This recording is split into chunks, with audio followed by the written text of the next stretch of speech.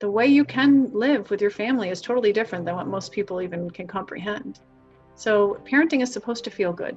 Parenting is supposed to be joyful. It's not supposed to be this tough love, painful experience of control and punishment and, I'm doing this to you because I love you, and forbidding things. It's not a pleasurable experience to parent when you're controlling kids all day, every day. It's hellish, actually. That's not natural at all. If you were on a deserted island with no cultural influence, you would never do that. You would live in partnership. Yeah, this philosophy is powerful. It's one of the most powerful things we could do for our world right now. It is, because so much dysfunction that's happening out there is from control and abuse and modeling that power rules. And this is very different. This is modeling world peace in your home. It truly is. And so there's nothing better that we could be doing for the world in the state that it is right now than raising our kids with peace, partnership, and connection, because they then learn that everybody's needs matter, everyone. The world's needs matter, everybody on this planet. And it can be done to focus on that and meeting everybody's needs. So if you want world peace, start at home.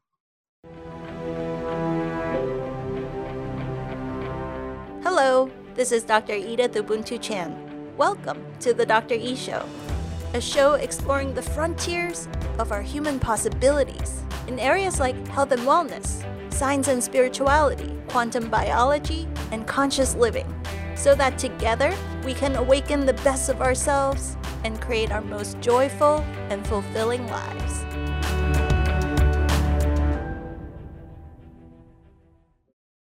In these recent times of sudden and rapid change, so many of us have been jolted awake. We've been given a great opportunity to clarify what works in our lives and what needs to be radically reinvented. In the area of schooling and education, many families that have never considered homeschooling are now thrown into this new experience. So for all our listeners out there that have school-age children, I just want to salute you and honor you for making it this far. Maybe like me, some days you're a big hot mess, or maybe some days you find your stride and you feel deeply present and connected with your children. Or maybe the whole experience has you asking some fundamental questions about parenthood, how we can educate our children, and how to improve the dynamics of family life. So that moving forward, how can we apply these lessons learned and choose with much more conscious awareness? To explore all of this, we have a very special guest for you today. Dayna Martin is a world-renowned pioneer in the leading edge of something called unschooling, a type of homeschooling where children are self-directed in their learning and the parent serves as a facilitator. What I admire the most about Dayna is how she has actually expanded this philosophy of unschooling beyond education into the realm of parenthood and family life. She advocates for a new partnership-based paradigm called radical unschooling, sometimes also called peaceful parenting. To me, she is truly a trailblazer as a children's rights activist. Dayna is a featured speaker at many major parenting and education conferences worldwide, and she's been on the Dr. Phil Show, CNN, Nightline, the Jeff Probst Show, Wife Swap, Fox News, 60 Minutes, and much more. She's an informational resource for homeschooling stories on the Discovery Channel, the Today Show, Our America on the OWN Network, and on the Oprah Winfrey Show. Dayna has traveled all over the globe helping families change their lives by changing their parenting paradigm to bring more peace and connection. Beyond all this, Dayna is also a doula, a midwife, an entrepreneur, and in my opinion, a true human pioneer. So please help me in welcoming the author of Radical Unschooling and Raising Rebels, this one right here, the pioneer of the peaceful parenting and radical unschooling movement, Dayna Martin. Oh, thank you so much. That was such a beautiful intro. I really appreciate it. I'm so glad to be here. Thank you so much for making time, Dayna. I have such deep gratitude for your existence on the planet, especially during these incredible times that we're living in. And your message is so much needed right now. And I think I speak for all of us that We're just so deeply grateful and appreciative that you have tested this paradigm with 4 children, with counseling, I'm sure thousands and reaching millions through all the media outlets to really anchor in this reality so we can just drop into this paradigm that you've created so lovingly for all of us. Oh, it's such an honor to be able to do it. I never planned on being a voice for this. It happened so organically and naturally after my son was born, my first child, who's now 21. And I've just taken it one day at a time. And I feel like this is my purpose. So thank you for giving me the opportunity to share more about it to your viewers. This is great. Can you take us back to the backstory? How did this journey start for you? Well, that's funny. So I have a 21-year-old son. And when I was pregnant with him, I knew I wanted a natural birth. So I began researching it. And when you research natural birth, it kind of puts you in this little subculture anyway. And so I was introduced to a lot of new things, new perspectives about the medical management of birth versus natural birth. And I was, had one foot in this whole dynamic. And when my son Devin was born, I had a midwife in the hospital. I had a wonderful experience with him. I couldn't believe I did it. Everything started with birth for me. I couldn't believe that I did it without medical intervention because I didn't know anybody that had in real life, no friends, no family. And so I had a wonderful experience. It was holding him for the first time. And within moments of being cleaned up, the nurses came in the room and turned on the television. And as they did, it was just this crazy moment where the Columbine shootings were happening live, like right when they turned the TV on. And they said, we're reporting live from Columbine, this tragedy. And I remember just holding him for the first time and looking up and seeing on the TV kids jumping out of windows and mothers crying. And it was so crazy because I had just brought forth life and I was watching other mothers and parents lose their children. So I thought to myself, like, how many of those mothers and kids would have rather have been home that day?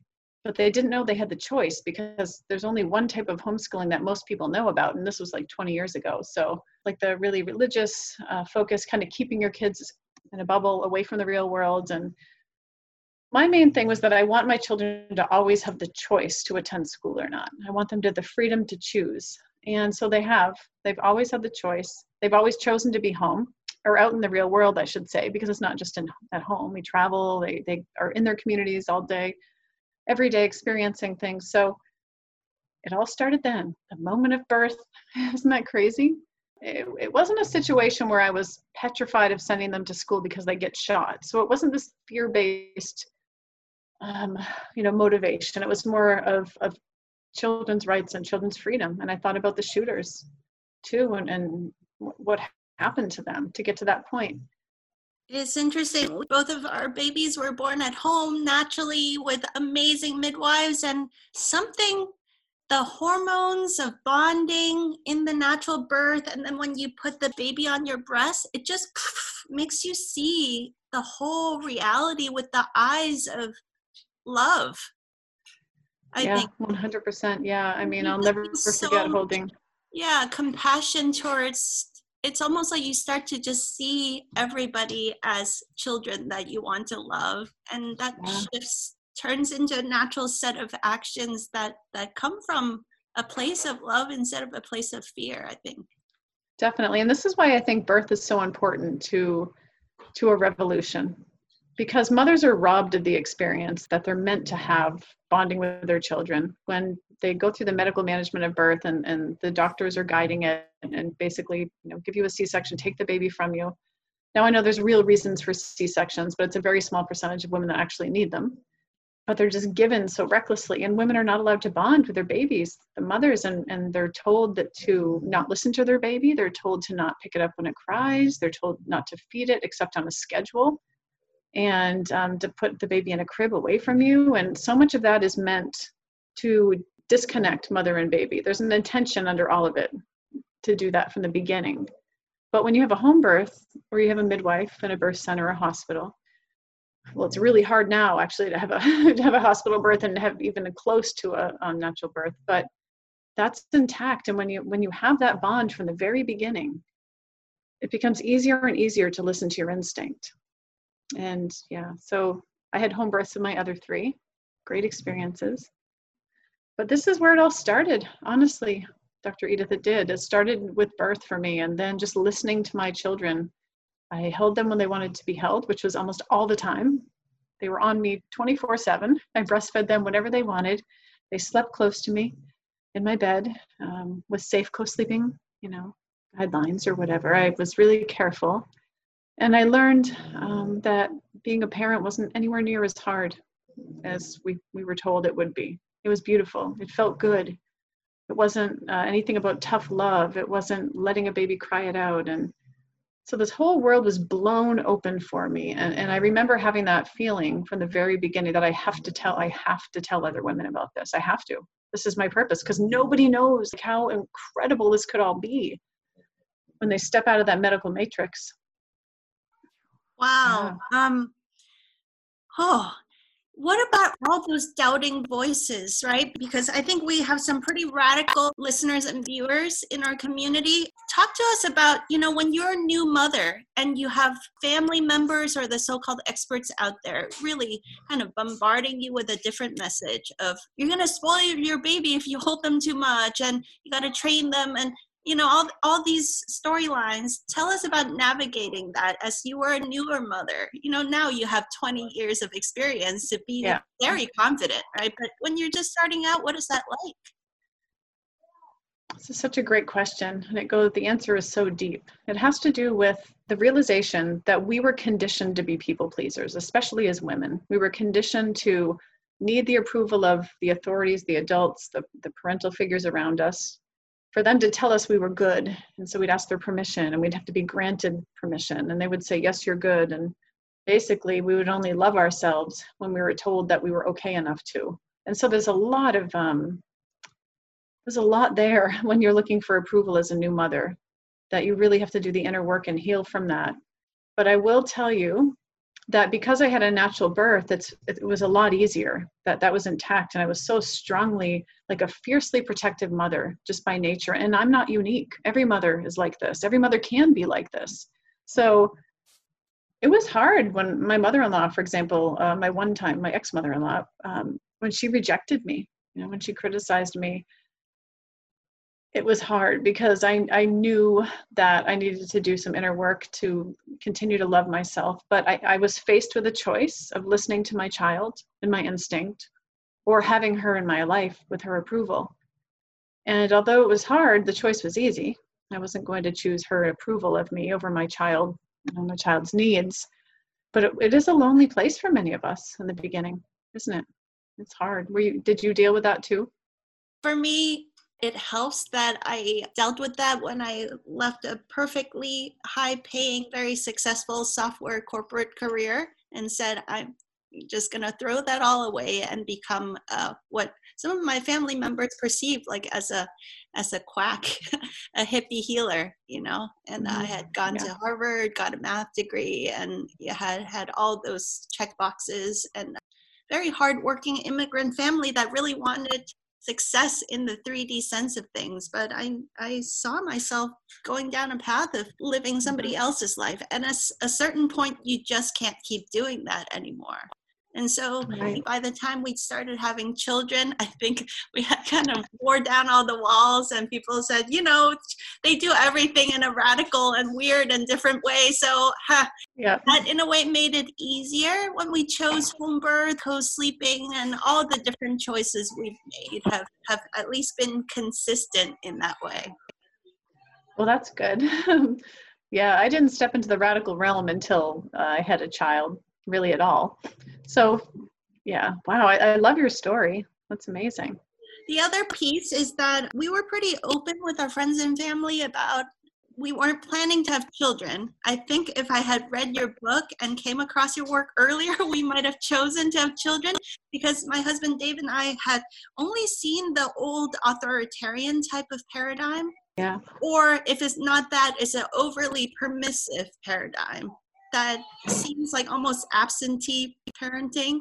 And these paradigms just didn't resonate with us. And in our community, we tend to have friends that are free thinkers, and we have respectful discourse with our friends about, just the kinds of relationships we have with other people is never my way or the highway. So a parenting paradigm that is built on my way or the highway authoritarian type of thinking just didn't resonate for us. So we thought, we're just not going to have children. And then one day I started having dreams and meditations and dreams and meditations repeatedly. Our first child kept coming to me and explaining that what you guys imagine as the parenting paradigm is nothing like how it's going to be. And he kept coaching me in my dreams and meditations. And I started sharing this with Dave, with family members, with the community. And so people understood that the conception, pregnancy, birthing choices, all of that was guided by my child's spirit all the way through. And so it's a natural progression of things that we would choose a certain kind of birth and a certain kind of upbringing to let him be the lead. And I really see us as kind of like his buddy, his tour guide. We've been on planet Earth longer, so we can make sure he knows how to cross the street and how to keep safe in those ways. But really, this is his adventure to be had. We're here to facilitate that. So I was so grateful when I came across your videos and then started reading your book. I was like, oh my God, this is somebody else has really taken time to live this life and prove it out that this is a beautiful way to live and it's completely possible. Yeah, I don't think I've ever known kids that were more solid, grounded, and happy and fulfilled as unschooled kids. I run conferences, I have for 10 years all over the world, in Australia and England, many states and Mexico, and I'm actually running one in Miami next year. But when you come together and you're amongst unschooled kids, teens, and young adults, you feel a difference so much in their energy and their ability to just, age doesn't matter. Everyone it's just people, and connecting over common passions and interests and these unique individuals. It's amazing. And I'm so grateful that my kids have taught me so much. It was from the very beginning, listening to my son, Devin, I didn't distrust him. I trusted him more than anyone in my life from the very beginning, and he led the way. He did. And then my daughter Tiffany, and then my daughter Ivy, and they've taught me all so much, and Orion, and they all still continue to. So I like what you use as the example of the tour guide. I like that because it definitely is that kind of role. It's a very involved role. And so I like what you also said. What you also said is very true, that it's either the authoritarian paradigm that most people know, or a neglectful, hands-off kind of permissive space. And oftentimes when people hear about a partnership-based paradigm, they don't really understand what to do instead of the authoritarian dynamic. And so they just assume that it's a hands-off, neglectful, permissive paradigm. In fact, most of the news stories I did, early on, a decade ago, over the last decade, the news people that were, Fox News, the Oprah Winfrey Show, like all these people would come over and they would make these assumptions. They thought it was like this wild, radical, like super crazy woman raising these wild banshees. And then once they're there, I know it was like that. They're so freaked out. There's no rules. There's no punishments. What is this? And they meet the kids and they take a minute to hear the philosophy, which makes perfect sense philosophically. They realize that their childhood could have been a lot different. And the veil is lifted.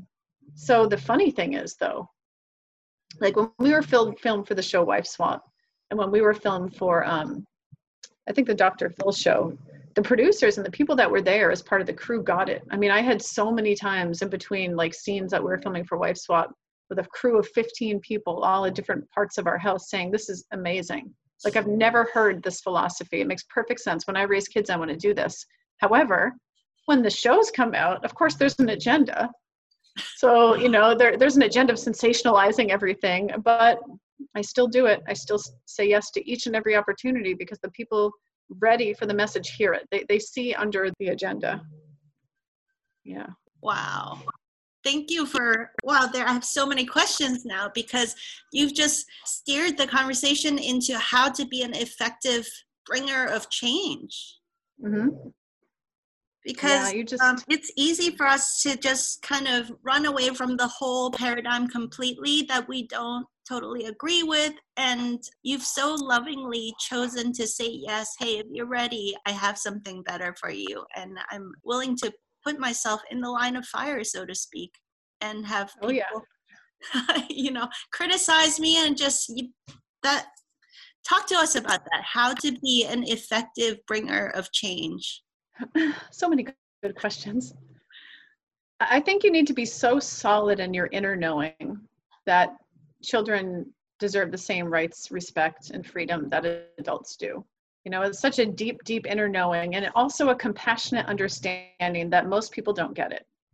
Most people aren't sitting, listening, and researching this philosophical perspective. They're not researching radical unschooling. They haven't read my books. They haven't read anything, and they're going on a false belief of what they think it is. So I always carried that with me on different TV shows that we've done. Talk shows are always the worst. They're so intense, and you have people yelling at you. And I know the most important thing when you're doing something with the media is to hold your energy, your word, that your body language and your energy and how you're saying and how you're interacting is just as important as the words. So I always meditate, take nice deep breaths, open my heart to understanding to every single person. I mean, I was right next to Dr. Phil. His energy was really intense because he didn't have a clue what unschooling was. In fact, he hadn't even researched the show before he was on stage with me reading a teleprompter. And I knew it was an intense thing for him. And I remember looking over at him and just feeling love and sending love and peace. And to everybody that I'm in contact with all the time, I feel that compassion. So the key is not taking it personal. It really is, because we're so triggered when somebody's challenging us. And also, oftentimes we feel that people with different opinions are our enemy. People that think differently are our enemy, when in fact, they're an extension of us. We're all one.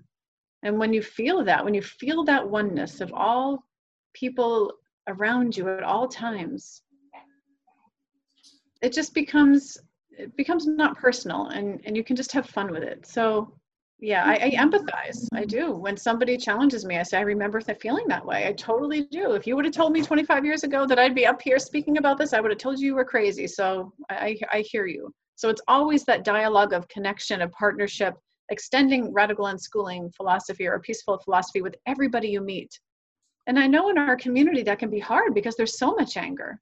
There's so much anger, which is completely justified. I understand. However, if we are going to be peacekeepers and wayseers and bringing in, ushering in this new paradigm, we need to own it. We need to be literally the peace that we want to see in the world. And so that's what I invite everybody to do, to gain those skills. Yeah.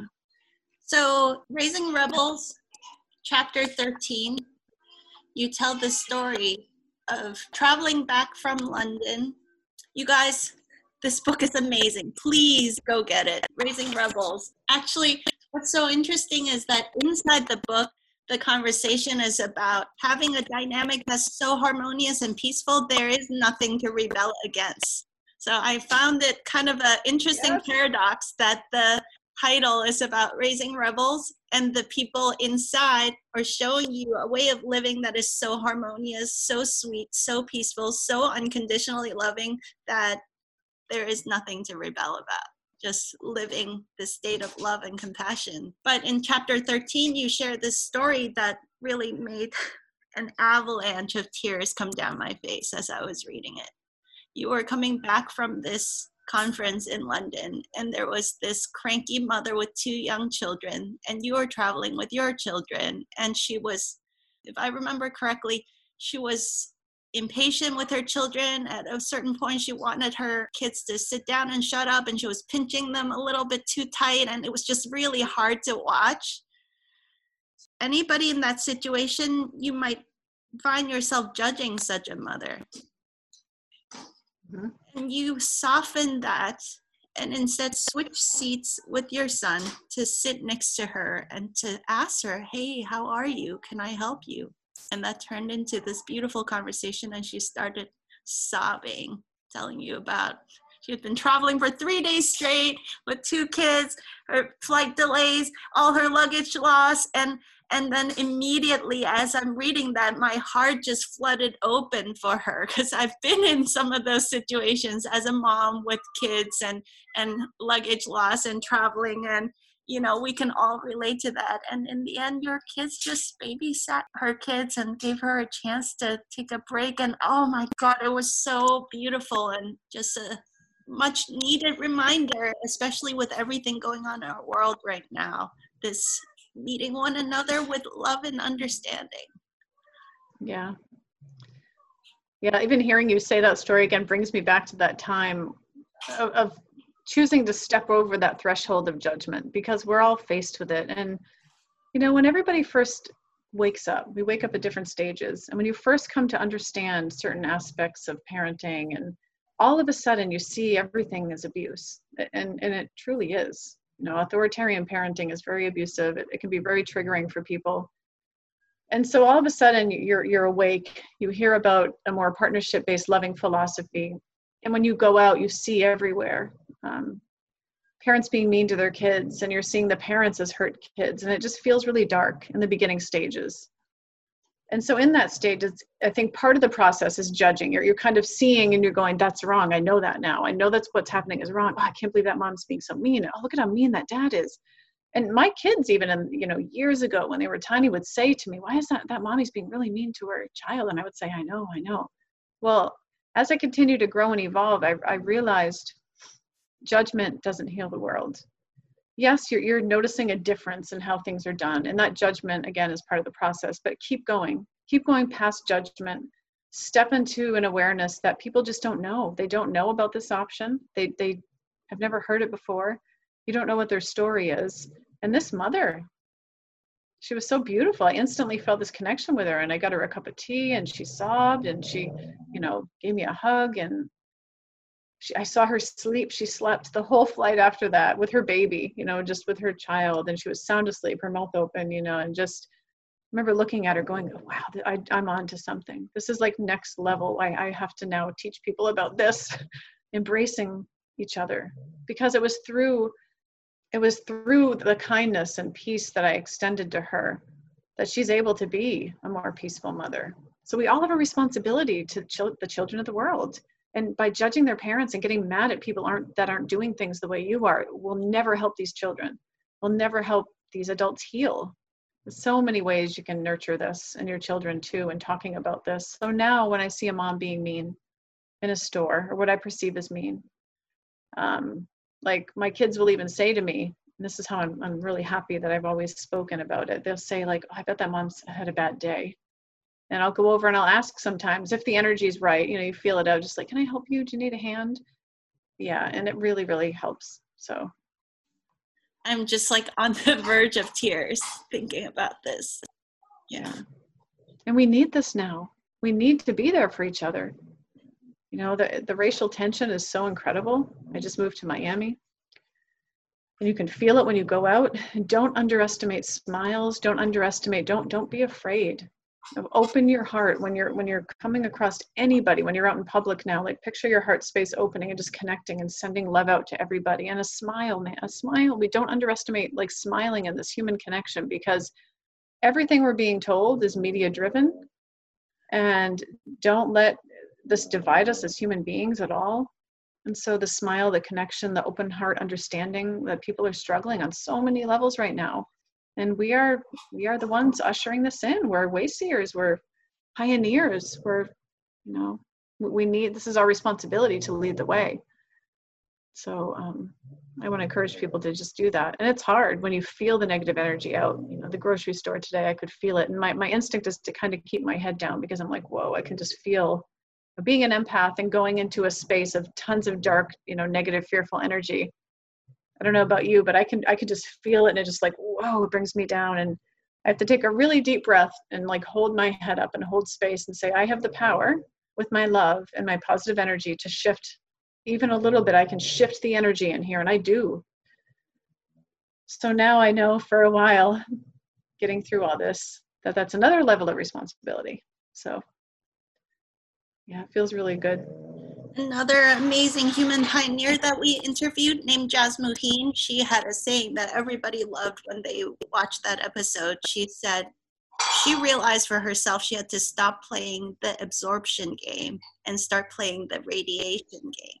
Yes, oh, I love that. Radiate and stabilize into the field a different frequency. And that's a huge part of the activism that we're here to do, is to hold that state that we are teaching and preaching about, but we have to live it and hold it and radiate that into the field. I love that.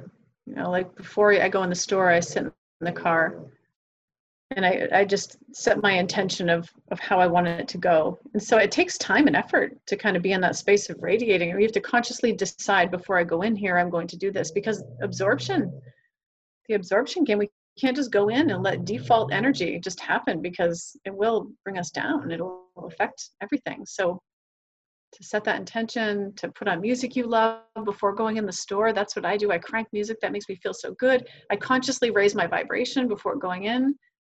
And everyone I see, I'm smiling and they're just looking at me. It's funny. Everyone's just looking. I can tell they must just feel the energy. And just nice comments and, hi, how are you? Oh, excuse me. Thank you very much. Engage with the human population around you. Engage with the oneness. I think we can really make a difference doing that. So for people that are new to the term unschooling and new to the term radical unschooling, can we define some of these terms for everybody? What is unschooling and what is radical unschooling?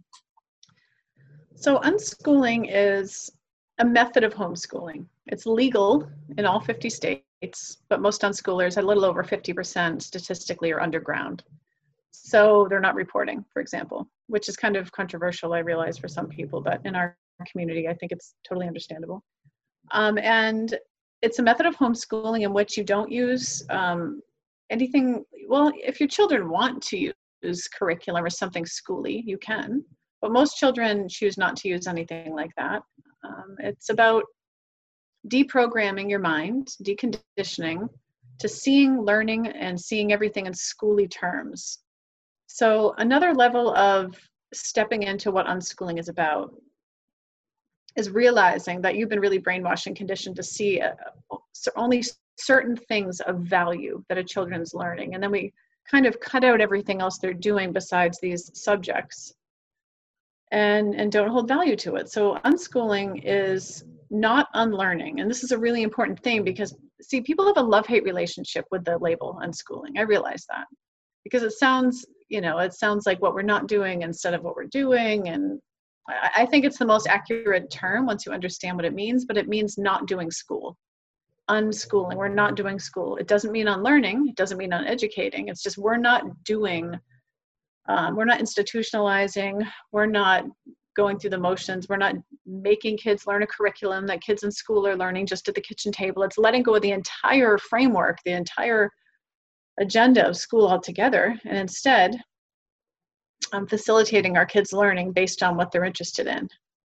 So unschooling is freedom to learn. There's no forced learning. There's a great author that I invite you all to read and to learn more about this life, John Holt. He was the first person to coin the term unschooling in the 1970s. And it was kind of a funny little joke that he did because at the time there was commercials in the 1970s and early 80s about 7-Up being the uncola. And so he coined the term unschooling based on this kind of funny little thing, and it stuck. So unschooling is educational freedom. So I'm not my child's teacher, but I am my child's learning facilitator. I'm not standing in front of them, pouring knowledge into them as the all-knowing authority. That's not how it works. I'm their learning facilitator, and it's a very hands-on role. And whatever they're interested in at the time, whatever their passions are the nucleus of their learning. And it's my job to bring as many resources or opportunities into their lives as possible to learn and grow from based on this interest. So radical unschooling is, see, most people get the unschooling thing. It's really kind of easy for people to grasp. Like, yeah, kids can learn. There's so many resources. School and, public school is so outdated. It's like caveman form of learning, and it's mostly daycare, essentially. Now, I think that if a child chooses school, I don't think it has as harmful of as an effect as if they were forced to go by any means, if they choose to go for whatever reason. But I don't know any unschoolers that really choose that, because the oppression within it and the non-focus on really learning or education is, they go and they're like, why am I here? I'm spending 8 hours here and we're learning for maybe an hour and a half between recess and lunch and gym and bells ringing, and there's just so much busy work. So John Holt writes a lot about no forced learning. That forced learning is very unjust. And I've taken this further to expand on this in my work, that forcing a child to learn something against their will is not true learning. This is never going to work. In fact, you're just teaching them obedience. You're conditioning them to obey. It's not about learning anymore at all. So if a child has no interest, it's a waste of their time. It's unjust. Can you even imagine somebody forcing you? Like, imagine, Dr. Edith, if I said, you need to read this entire book on how to repair a car engine. I don't care that you're not interested in it. You might need it someday. And you're going to finish. And if you don't, you're going to be put in prison, like detention, or I'm taking away your things, and you're going to be given a bad grade, which is going to affect you. I mean, think about how unjust that would be for an adult, even with all the life experience you have and the ability to be mindful and the emotions that you've learned to kind of control. Can you imagine a little child? Can you look back to your own childhood? It's the same thing. And it's very disrespectful, and it's cruel, and it's abusive, and it should never be done. Forced learning is completely against everything that we're promoting. So this life is about no forced learning at all. The understanding that humans learn when they are really primed and ready, when they're interested in something. Like anybody watching this interview right now, you guys want to be learning about this. It feels good, right? It feels good. You're taking it all in, you're hearing it. You're actually having a physical reaction. You're feeling a connection. That is how learning should be for all human beings. Like, it should be like this. And it is for unschooled kids with everything they want to learn about. It feels good. Learning is supposed to feel good. When kids say, I hate learning, no, they don't.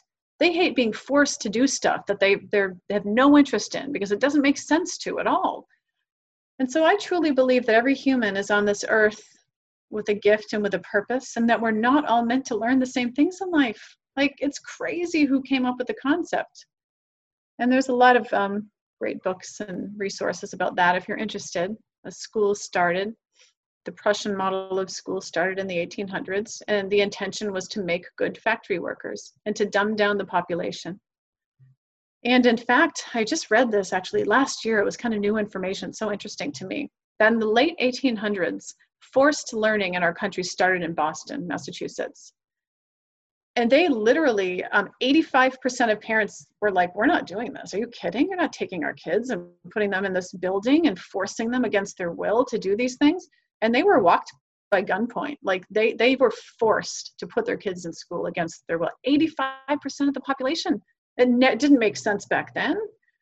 And this was without resources. I mean, now we have the internet and so many ways to learn. So this is in the late 1800s. Parents are like, you're not taking our kids and doing this. We don't feel that this is necessary. Well, over time, over human evolution in the last 100 years, we've been conditioned to believe that not only is it's good, it's essential, that not doing that, it would be absolutely crazy and putting your kids at a disadvantage. Yeah, so parents didn't want to do it back then, and it just spread. It was mandatory. There was no choice. And kids were dumbed down. They were all taught the same thing. The overall intention of schools was to create yes men, to create obedient human beings, to undermine the connection between parent and child from the very beginning, and to make the state influential on the child's life, and to condition them for an entire life of doing this. And it works. It worked really great up until now. Now is the time where things are changing. So big time. And it's powerful. I can feel it. People are waking up. So I'm like so grateful, aren't you, Dr. Edith, to be alive at this time in history, to bear witness to all of this. It's so incredible. And so grateful for our children, that on a soul level, they knew that they were coming here to embody the new paradigm and to show us examples with their lives. Yeah, exactly. And so what radical unschooling is extending the freedom that children have with education to every area of their life. And this is a little bit harder for parents to wrap their heads around.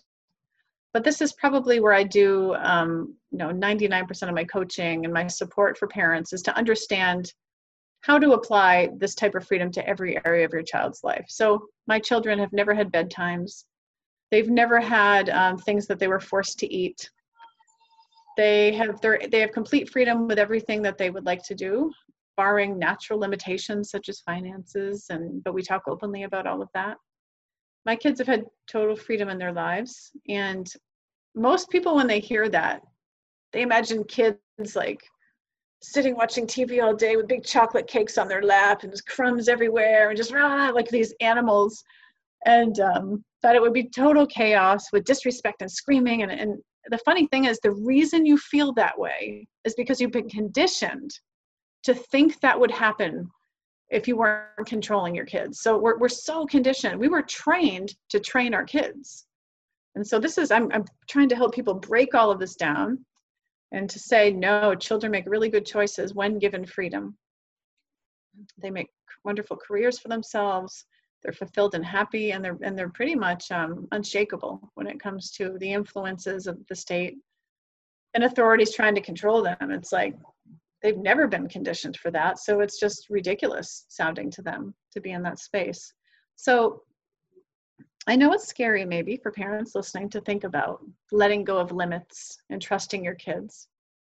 In the beginning, when you let go of control and limits, kids do by nature want to do nothing but what was being controlled before. And so a lot of parents will come to me and say, okay, my kids have freedom with technology, or they have freedom with all of these things, and all they want to do are these things now. They don't do anything else. And I want to say, yes, that's exactly what happens when you let go of control. Think back to when you were a kid or a teenager and you were out of your parents' view. How many people just got so drunk, or did crazy things that you weren't ready for because you were so controlled. The base thing I want to share is that all humans are born into this world desiring freedom. And when you rob a child of its birthright and the freedom to choose with your loving support and guidance, it warps the relationship with whatever's being controlled and limited. It really does. A human being has a warped relationship with things that are being controlled and limited because their desire for freedom comes before finding moderation or balance. And so they don't know if they can trust you to continue this freedom that you've lifted when you lift the limits. So they want to do nothing but that because they don't know when their freedom is going to be taken away again. Now, this is normal. This is good when children do this. This is showing them, it's going to prove to you that this is a result of control. This is not a result necessarily of what you think is bad. Parents perceive it as an addiction, or all they're doing is this and they're addicted. See, my worst fears come true. No, the results you're seeing of the imbalance and not having personal moderation with these things is a result of control and limits. So this is what I help parents navigate. Usually it takes a while, months, sometimes for kids to find their own balance, but they do. They do at individual levels. And when they do, you're going to see that they have the same control of their own desires. And it's not an addiction. Just like you do, you have the freedom and you make really good choices. And when you're a parent and you're modeling health and wellness and you're being honest and you're communicating things with them about whatever they're interested in, they make really good choices that will really blow your mind. And I encourage all of you to reach out to me if you need help with this, because I know it can be challenging and really scary. But the results are amazing. I'm not kidding, which is happiness and whole people. Can we take just the example of, say, screen time? Mm-hmm. I know you have what our world would consider very unusual views about screen times. I've heard you say you don't even like to use that term screen time. No. So can you take us on that whole journey of understanding how you manage that with your kids? Sure. So when TV first came out, well, actually, even bringing it further, when comic books first came out before radio or TV, parents were told to only let their children read these comic books for an hour a day, because if they read any more, it would melt their minds and they would be zombies and they would be crazy from it. And parents did. There's studies, there's evidence, there's historical evidence that show how much comic books were limited. The same thing held true with radio.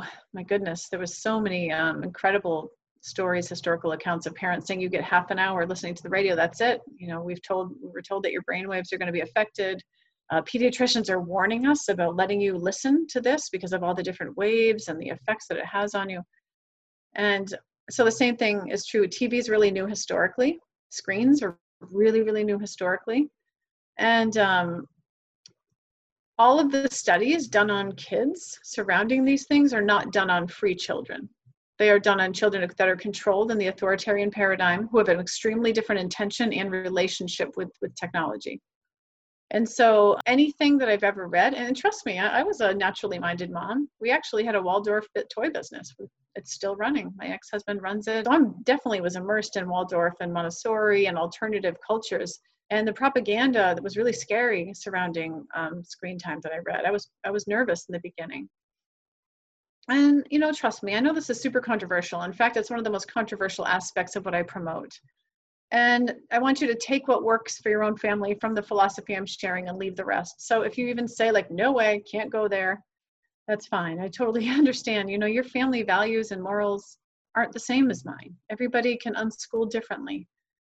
And it's really easy to control technology when your kids are young, but when they reach, 13 years, 10, 11, 12 years old, they're going to want to explore using technology for learning and growth. There's no doubt about it. And when you limit or forbid these things, it's way more damaging than the technology itself. Even with younger kids, the limits and controls surrounding technology will hurt your child more, hurt your relationship with your child more than the technology ever would. Now, kids aren't sitting watching commercials anymore. That's not how things are done. I mean, we're so in a different place than when we were kids, and we were like, just commercials were piped to us all the time. Kids don't want to watch those, and they have the option to click through them all the time, unless they're watching like full-on cable TV, which I don't know any kids that are. It's like Netflix or gaming or watching YouTube. But so my journey was kind of reading the history, learning the history of all of these new technologies. But the true test came with my own kids. When I saw that all of these scary things that I was warned about, they never happened. It never came true. And so although people would say to me, what about this? And what about this and that? And all these fears, I would take it in and be like, well, we're waiting and seeing. And no, my kids have never, ever shown with complete freedom any negative side effects from it. I do connect with my kids, like my son Orion, who's 12. If he's been gaming for a while, for example, I'll go in and remind him to like, why don't we get up and stretch? Let's go outside. And, how does your head feel? He actually was so amazing. He said to me like last month, he's like, Mom, I've learned about the blue light glasses. And I want to buy them with my allowance because I've heard it's so much more healthy for my eyes and my, my brain to be able to use this. And I said, okay, cool. Yeah, show me. And he took $54 of money he saved to buy himself the blue light glasses. This is what happens with freedom and giving your kids information, is they want to make healthy, good choices. When you're not controlling your kids, they're able to tap into, they know you want what's best for them. They know, and then they want what's best for themselves. And they're so open and influenced by your information without control, because when it becomes about like you versus your child with these kind of things, again, it warps the relationship. They just want freedom. They're not even going to listen to what you're saying about dangers. They just know all you want is to get them off of it. So again, I know it's really controversial, and a lot of people watching might have really young kids, and at this stage it's super easy. It really is with technology, and kids are so wanting to connect to their parents and read books and all these great things like I did with all my kids. But there does come a time where they get older. And so how are you going to handle when they would really like to use technology as a learning tool? Because for my children, I don't value books over technology at all. No way.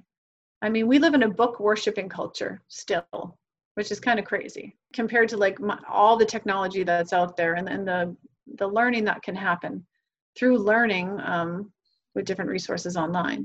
And I think calling your children's technology screen time is as disrespectful as just calling it paper time. They're having paper time. Like, that is so dismissive. If they were reading a book, what are your kids doing paper time?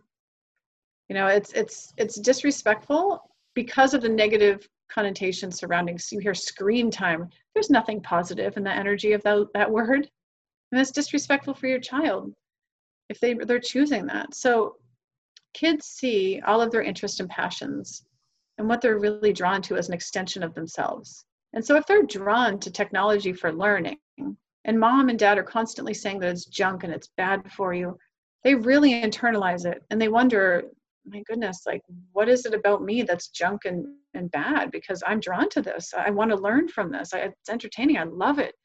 I'm so excited about this mode of learning. But I'm told it's junk. So there must be something wrong with me because I'm not accepted. It's a really, really deep, powerful, like, self-esteem crusher when parents do this. And I've seen it for 20 years. Well-intentioned parents, they're so afraid. Yeah. When you're afraid of something, you want to control. You'll notice that. So you need to educate yourself more about these things. So one last thing about this. So my kids, I don't value technology any less than any other form of learning, whether it's books, magazines, mentorships, tours of museums, hands-on experiences, being out in the real world. It's just one of many, many choices for learning. And I know if I was to limit these things based on fear, because I read propaganda about how it, is damaging, I'd be limiting their learning, straight up. That's what would be happening. I'd be limiting their learning, and this learning journey is theirs, and I'm here to support it. So I give them information, and I'm by their side. But if they choose technology to learn from in any way, shape, or form, I'm totally supportive. Thank you for that. I think all the parents listening, there's a lot of just relief that we don't have to be cracking down constantly and so vigilant on these things. In our family is evolved naturally where I just check in and say, hey, honey, we're going to share a meal. Do you want to come? And then he'll just close the laptop and come. Or, hey, we're going to go for a hike. How's your show going? And he will say, oh, there's 5 more minutes. It's like, okay, we can wait if you want to come. And then he's just happy he got to finish his cartoon, close the laptop. There's no resistance or weird energy. It's just like naturally flowing from one fun activity to another fun activity to another fun activity. And because of that, and so much of it is just your books and your teachings, your videos has given us permission to just keep going with this flow. Our boy scrubs the toilet in a state of fun and joy. And he likes to do all these things that I was brought up, programmed to think of as chore. He doesn't have the concept of chores. Putting away the dishes is fun. Cleaning the toilet is fun. Folding the laundry can be fun. Our children are showing us just how seriously conditioned we were growing up in the old paradigm. Yeah, that's so beautiful. And the thing is, when you're not in an authoritarian paradigm and punishing and controlling your kids all day, they want to be with you. They want to be with you. They want to go for these walks. They want to do things with you. They're your friends. They're your friends. They're your partners through life. I mean, the family, the way you can live with your family is totally different than what most people even can comprehend. So parenting is supposed to feel good. Parenting is supposed to be joyful. It's not supposed to be this tough love, painful experience of control and punishment and, I'm doing this to you because I love you and forbidding things. It's not a pleasurable experience to parent when you're controlling kids all day, every day. It's hellish, actually. That's not natural at all. If you were on a deserted island with no cultural influence, you would never do that. You would live in partnership. So, I'm really happy to come on again anytime and really share how, take it deeper. Well, what do you do instead of punishments and these kind of things? Because if anybody's interested, because there's so much to this philosophy, and I know just the kind of introduction to it, it's kind of a lot to take in, A big question that a lot of people ask me, and because our children are young, I don't have the experience to back up this intuitive feeling that I have. So okay. I think we all want to hear from somebody who's really seasoned in this way of working with children. How do children who have so much freedom grow up not to be spoiled brats who only think about themselves and not others? That's one huge question. Yeah, that's such a great question. So children learn from modeling. And when you're generous with your kids, they learn generosity. When you're patient with your kids, they learn patience. When you're kind to your kids and empathetic and do exactly what you did and say, we'll wait till after your show, just let us know when you're done and we'll go for a walk. What do you think that's modeling? I mean, think about it. I'm not really posing the question to just you, to everybody listening. What do you guys think of what would happen if you extended that? Well, kids learn that's how you are in the world, that everybody's needs matter equally, not just the parents' needs for obedience, which is what most people learn. The term spoiled kids comes from parents who control their kids all day, every day. And instead of giving them time and kindness and patience and focusing on their needs, they just buy them things as a replacement for love. And that's it. And, you know, these kind of things, this is what produces what people consider spoiled. And I think what spoiled is the opposite of what most people are told. Because again, we've been really conditioned to allow control and to think controlled punishments are good for us. So again, it's unbrainwashing. Kids that are like spoiled, I'm assuming it's like perceived as bratty, that nobody, you know, all that matters is them. So when a parent is authoritarian and they're focused only on obedience and focused only on the parents' needs for quiet, uninterrupted sleep, obedience, compliance, because that's how they're trained to train their kids, what is that modeling? That only their needs matter, nobody else's. No one's caring about the kids' needs, only the parents' needs matter. Kids, of course, grow up thinking that only their needs matter. This is what mom and dad have modeled for us. This is where narcissism comes to. We're like, there's so many crazy things that are so damaging, you know, in the world right now. And people's mental state is really, really sad because of what parents are doing, and they don't realize it. So spoiled, like bratty human beings who only care about themselves are not from a partnership-based paradigm. This is not coming from parents who are kind and empathetic and loving and caring about their children's needs. Quite the opposite. I think people will be really blown away with how loving, patient, and kind unschooled kids are. Yeah. Another question is, a lot of times I notice when I share this paradigm with other families and also on some of the internet forums that I'm part of, when people think of, okay, not the authoritarian paradigm, then we flip to, well, everything is about what the kid wants. So then somebody has to take the lead, right? So we'll just let the kid do whatever it is that they want to do. And then the parents' needs aren't met. And then they're burnt out and exhausted, and they just can't keep going like that. So tell us about finding balance with that. Yeah, sure. This is such a great question. I mean, you have the best questions today because they really dig deeper, and it's so essential for people to learn this to fully understand where I'm coming from. So when people are used to the authoritarian paradigm, that's like one person in control, controlling everybody else, basically, and no matter how gently, because I know a lot of parents are well-intentioned, they don't realize that what they're doing is harmful or abusive or anything like that. And then when they learn what they don't want to do, they wake up, they hear this philosophy, they say, okay, we're not going to punish anymore, and we don't want to live in this dynamic at all. What they do, because all they know is the authoritarian paradigm, is they just flip it, and they put the child in the position of authority, and they're the obedient one. This is part of the natural process of coming to this awareness, guys. It really is. And so, but most people do it that way. They think that they think they're living in partnership, but they don't realize that they've just flipped it. And you can't live that way. It's crazy. You know, like you just can't. And in fact, most parents are so unhappy. I had a mom call me. It was a really amazing call. And she was a very affluent, wonderful, educated, very successful businesswoman who supports tons of other people. And she said, my child won't let me take a shower. And I said, what? And she said, I've been trying to apply your teachings and my child won't let me take a shower. And I said, what do you mean? And she said, I asked her, can I take you mind if I take a shower? And she's like, no, mama. And she's 3, I want to play with you. And I'm like, oh, sweet mama, let me take you further down this trail because I totally get where you're at.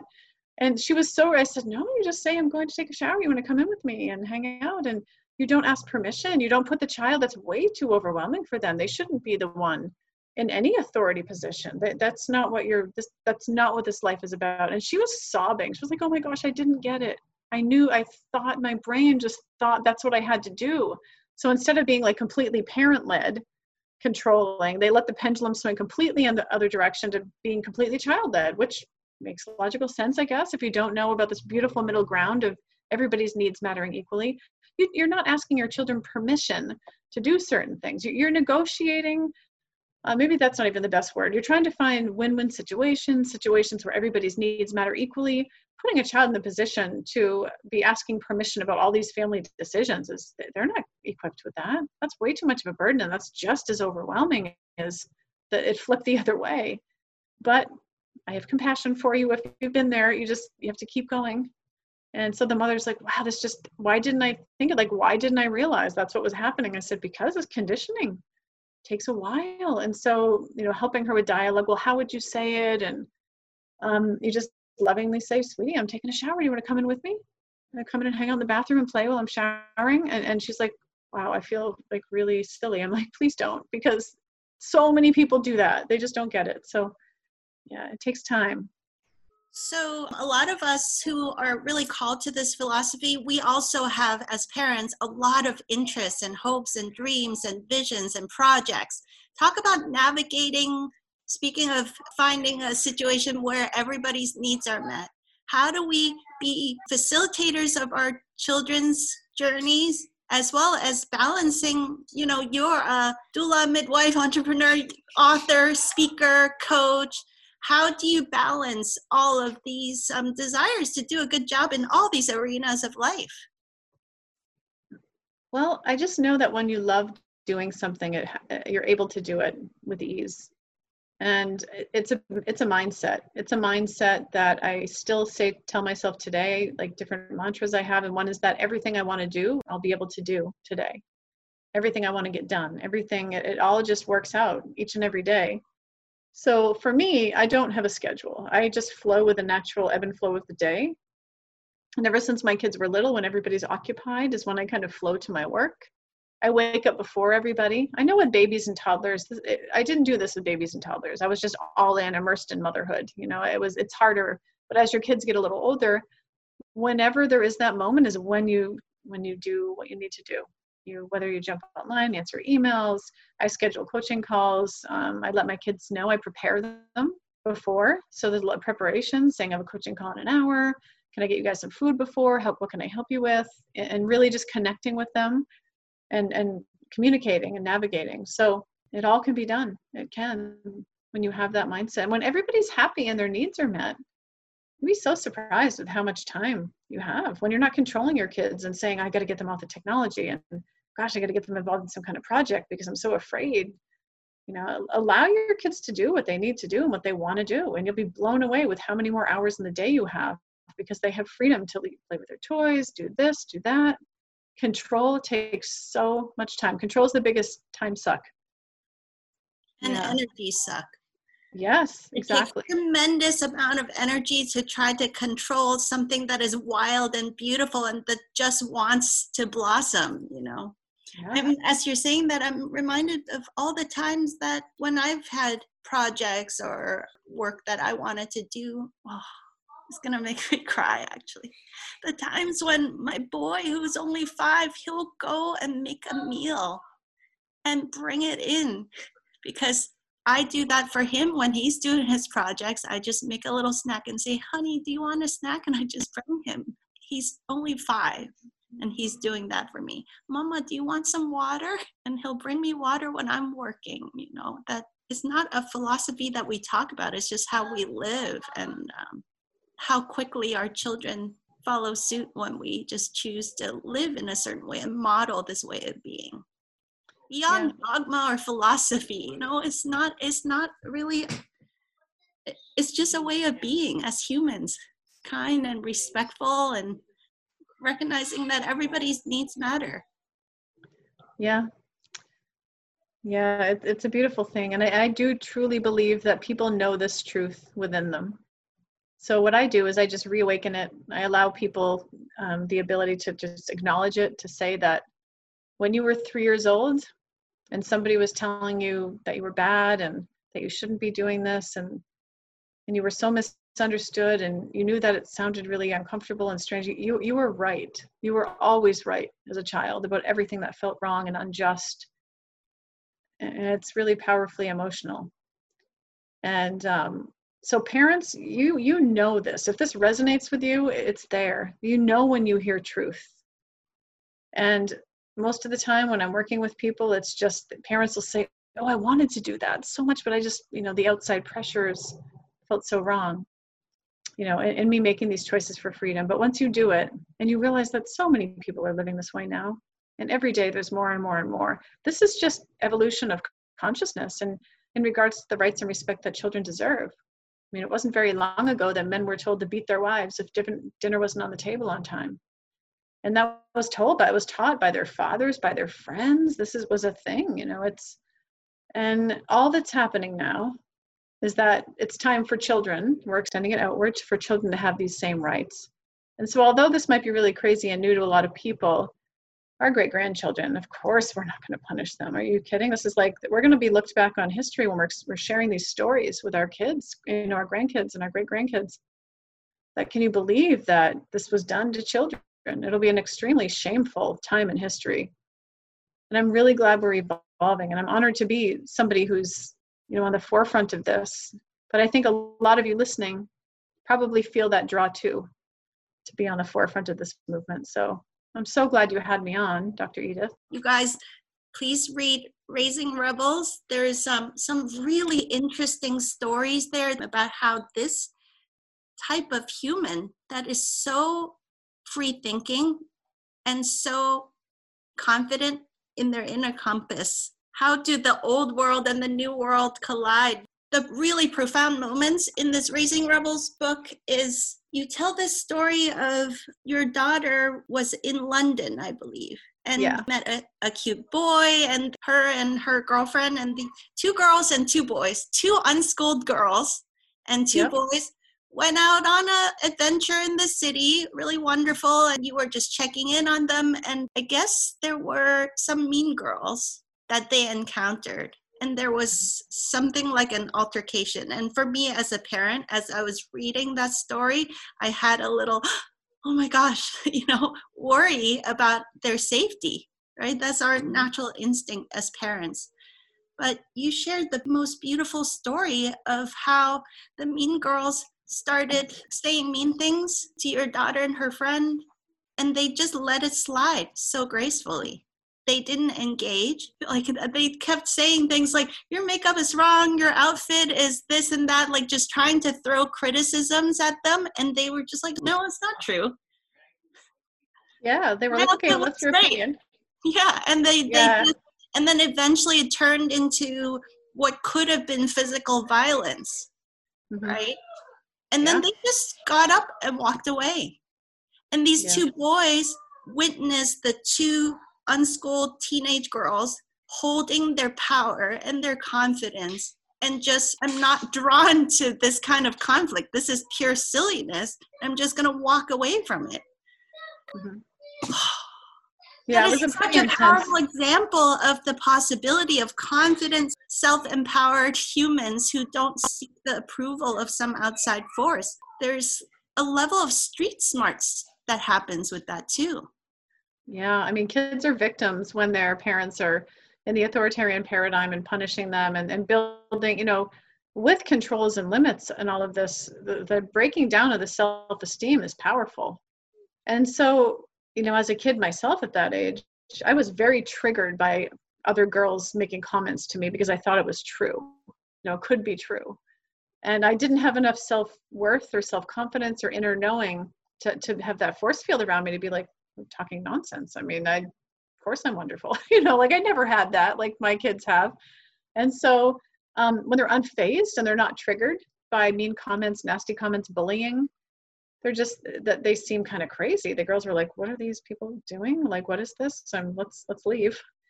And unlike, if you're in the authoritarian paradigm, you're used to conflict, you're used to power struggles, you're used to fighting for your freedom and your rights, and you just get locked into that. When somebody pushes that up against you, you're just like, well, I guess I'm fighting because this is the dynamic that they're leading and I have to follow because this is what I'm conditioned to do. But when you live in partnership with your kids, they understand, they handle peace, they model world peace in all that they do just naturally because you're modeling it at home. If you're living in an authoritarian paradigm, you're modeling that power rules, and they're in that space of being victim and powerless their whole lives, as well-intentioned as you are as a parent, thinking it's the right thing, but it's not if you want to raise strong, confident, whole people who can live their purpose fully. So yeah, there's some powerful stories in the book that I share just to give examples. And I really recommend Raising Rebels. My book, Radical Unschooling, the first one, I wrote like 12 years ago. So I had a 1-year-old, a 3-year-old, a 5-year-old, and a 7-year-old. So I only had so much experience. It was kind of like the transition to this life with toddlers and little kids. But if you're interested in like taking it to the next level, Raising Rebels definitely applies a lot of the basic philosophy from the first book into the older years. So I'm writing another one for the next stages because my kids, 2 of them are adults. And I have 2 teenagers. Well, my son Orion's 12 and a half, but he likes to call himself a teenager. And yeah, so the next book will be even better, I hope. I think it will. People will be able to look way into the future and see. Yes.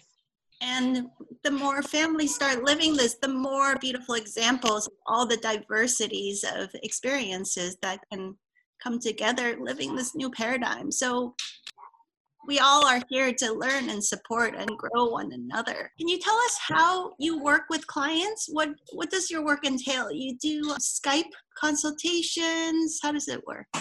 Well, I use Zoom, and so I do one-on-one coaching, which is really great. I love it. It's something that I think it's my favorite, most purposeful, passion-filled role that I have. And because I love working with parents one-on-one and having that connection and supporting them. It was something I never had on this path. And it so deeply would have helped me, but there was no one doing this, and there was no people coaching or supporting others doing this. So I learned the hard way, I guess, through trial and error, although I wouldn't change it for anything. And in doing so, it gave me a really solid confidence on this path that I was totally tuned into my intuition. But I want to help other people with it. And so oftentimes my coaching relationships, these people, become my friends, and we have like years and years of a friendship built, and to have that community is so important. So I do one-on-one coaching. You can go to daynamartin.com and check out the different things I offer. I also do group coaching once a week, which is really fun. A bunch of parents together in this wonderful online community, and it's a whole different level. Everybody learns from each other, and again, a beautiful offering that I just started last year, and I love it. Parents love it. And I also run conferences and I speak. So I'm hosting the first ever Miami Unschooling Conference in April of 2021, which will be an international conference, and it'll be a really great event, so people can come attend that. Yeah, but it's all on my website, the different offerings that I share. I forgot to ask you, what are your 4 kids up to these days?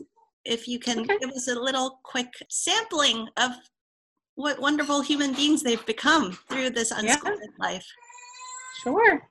So one thing I do want to say is that it's funny because getting in the bragging mom mode is challenging for me, because I just want everyone to know that whatever I'm sharing about my kids is possible for all children, that my kids aren't like exceptional compared to the average child. It's just they've been given freedom. So some of the things they're doing are exceptional because they've lived in this paradigm. But everybody's children have potential to do everything my kids are and more, 10 times more even. So it's like, it's endless what your kids are capable of. So my son, Devin, who's 21, he's a computer programmer. He was a blacksmith for many years. He was self-taught. He had his own Etsy store selling knives and swords. And so he's kind of multi-professioned. And I think a lot of people will find this on this path, that our kids, much like us even, are multi-professioned in this new paradigm. There's not just one profession. It's not, it's funny. I had people asking my kids before, like, what are you going to be when you grow up? And they had no conception of that at all. They were like, what? I'm something now. Like, what are you talking about when I grow up? It's like somebody asking us, what are you going to do in retirement, Edith? What is your plans for retirement? And you're like, well, I haven't even, what? So my kids the same way. So my son was a blacksmith. He's a computer programmer now. He makes games, game maker. He's very happy doing that.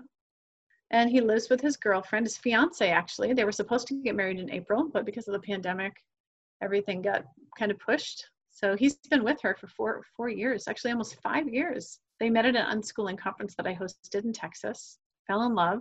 She's been unschooled, and her siblings as well, mostly from the beginning. And so they're a great match because they get each other, and they've been respected and live in freedom. My daughter, Tiffany, She is an aspiring model, and she's an aspiring musician. And she is one of the most amazing, powerful people that I've ever met. She's looking at me right now. She happened to walk by. Yes, Tiff. Such a beautiful young lady at age 18. And so she's like an influencer. Out of all the kids, she really loves pop culture. She loves pop culture music. She always has been. We facilitated that. I facilitated that for her whole life. Even though some of the things challenged me, I really stepped into a place of accepting her fully in that way. So she is very talented. She's very artistic. She loves photography. And she's recently started, I have a business called Indigo Rose where I sell organic, vegan, Ayurvedic skincare. It's just a little side passion hustle I have. And so she's helped me. She's joined me in that business, and she has her own line. And so she's doing that. That's great. And my daughter, Ivy, who's 15. Now she is probably, right now, she's most active with me in advocacy for this life. All of my kids have been at different stages. They've all spoken, they've traveled with me all over the world. In the beginning, Devin was really into advocating with me and helping run events, and my daughter, Tiffany, for a while, but now Ivy is in that space. She runs a small animal rescue, and that's her passion. And so we have, I think, 9 animals. She has a ball python, a hedgehog, a bunch of guinea pigs, hamster, and she rescues them. And she's very passionate about that. She's studying to be a veterinarian.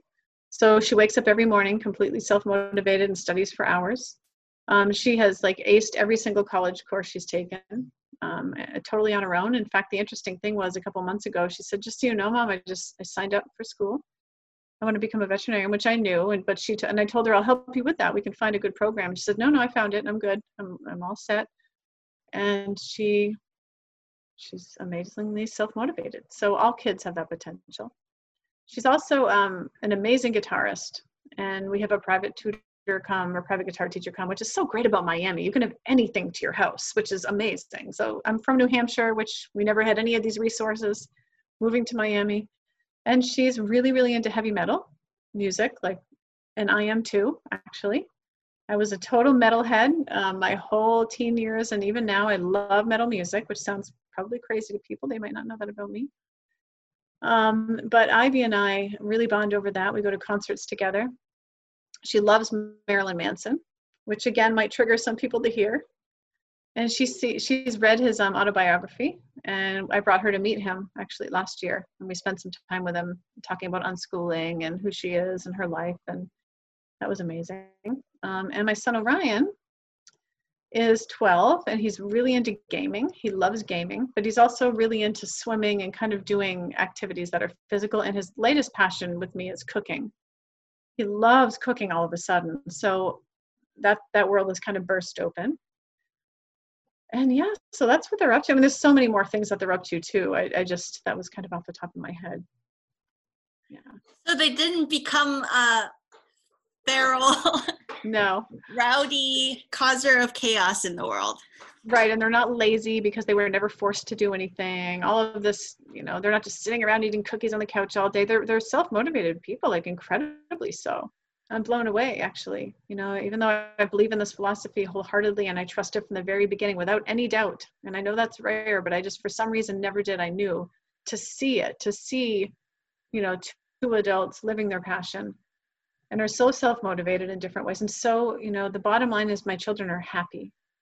And so I know that happiness leads to success, where in our culture, children are taught to do the opposite, that success, you can be happy once you're successful, but we'll tell you what success is. We will tell you and control you to our version of success because we know better than you. Well, unschooling philosophy tips all of that upside down. It's not true. We believe our kids. We trust that if they're doing what they love every day, then it will lead to success. And it has for my children. I've always facilitated their business ideas. It's a very hands-on role. This is not for the lazy parent. It's not at all. And it's very involved, but it's extremely joy-based. So when everybody's doing what they want and they're happy and content, it takes some time to find ways to meet everybody's needs, but things just happen with ease. Life happens with ease on this path. It does, not just for Such me.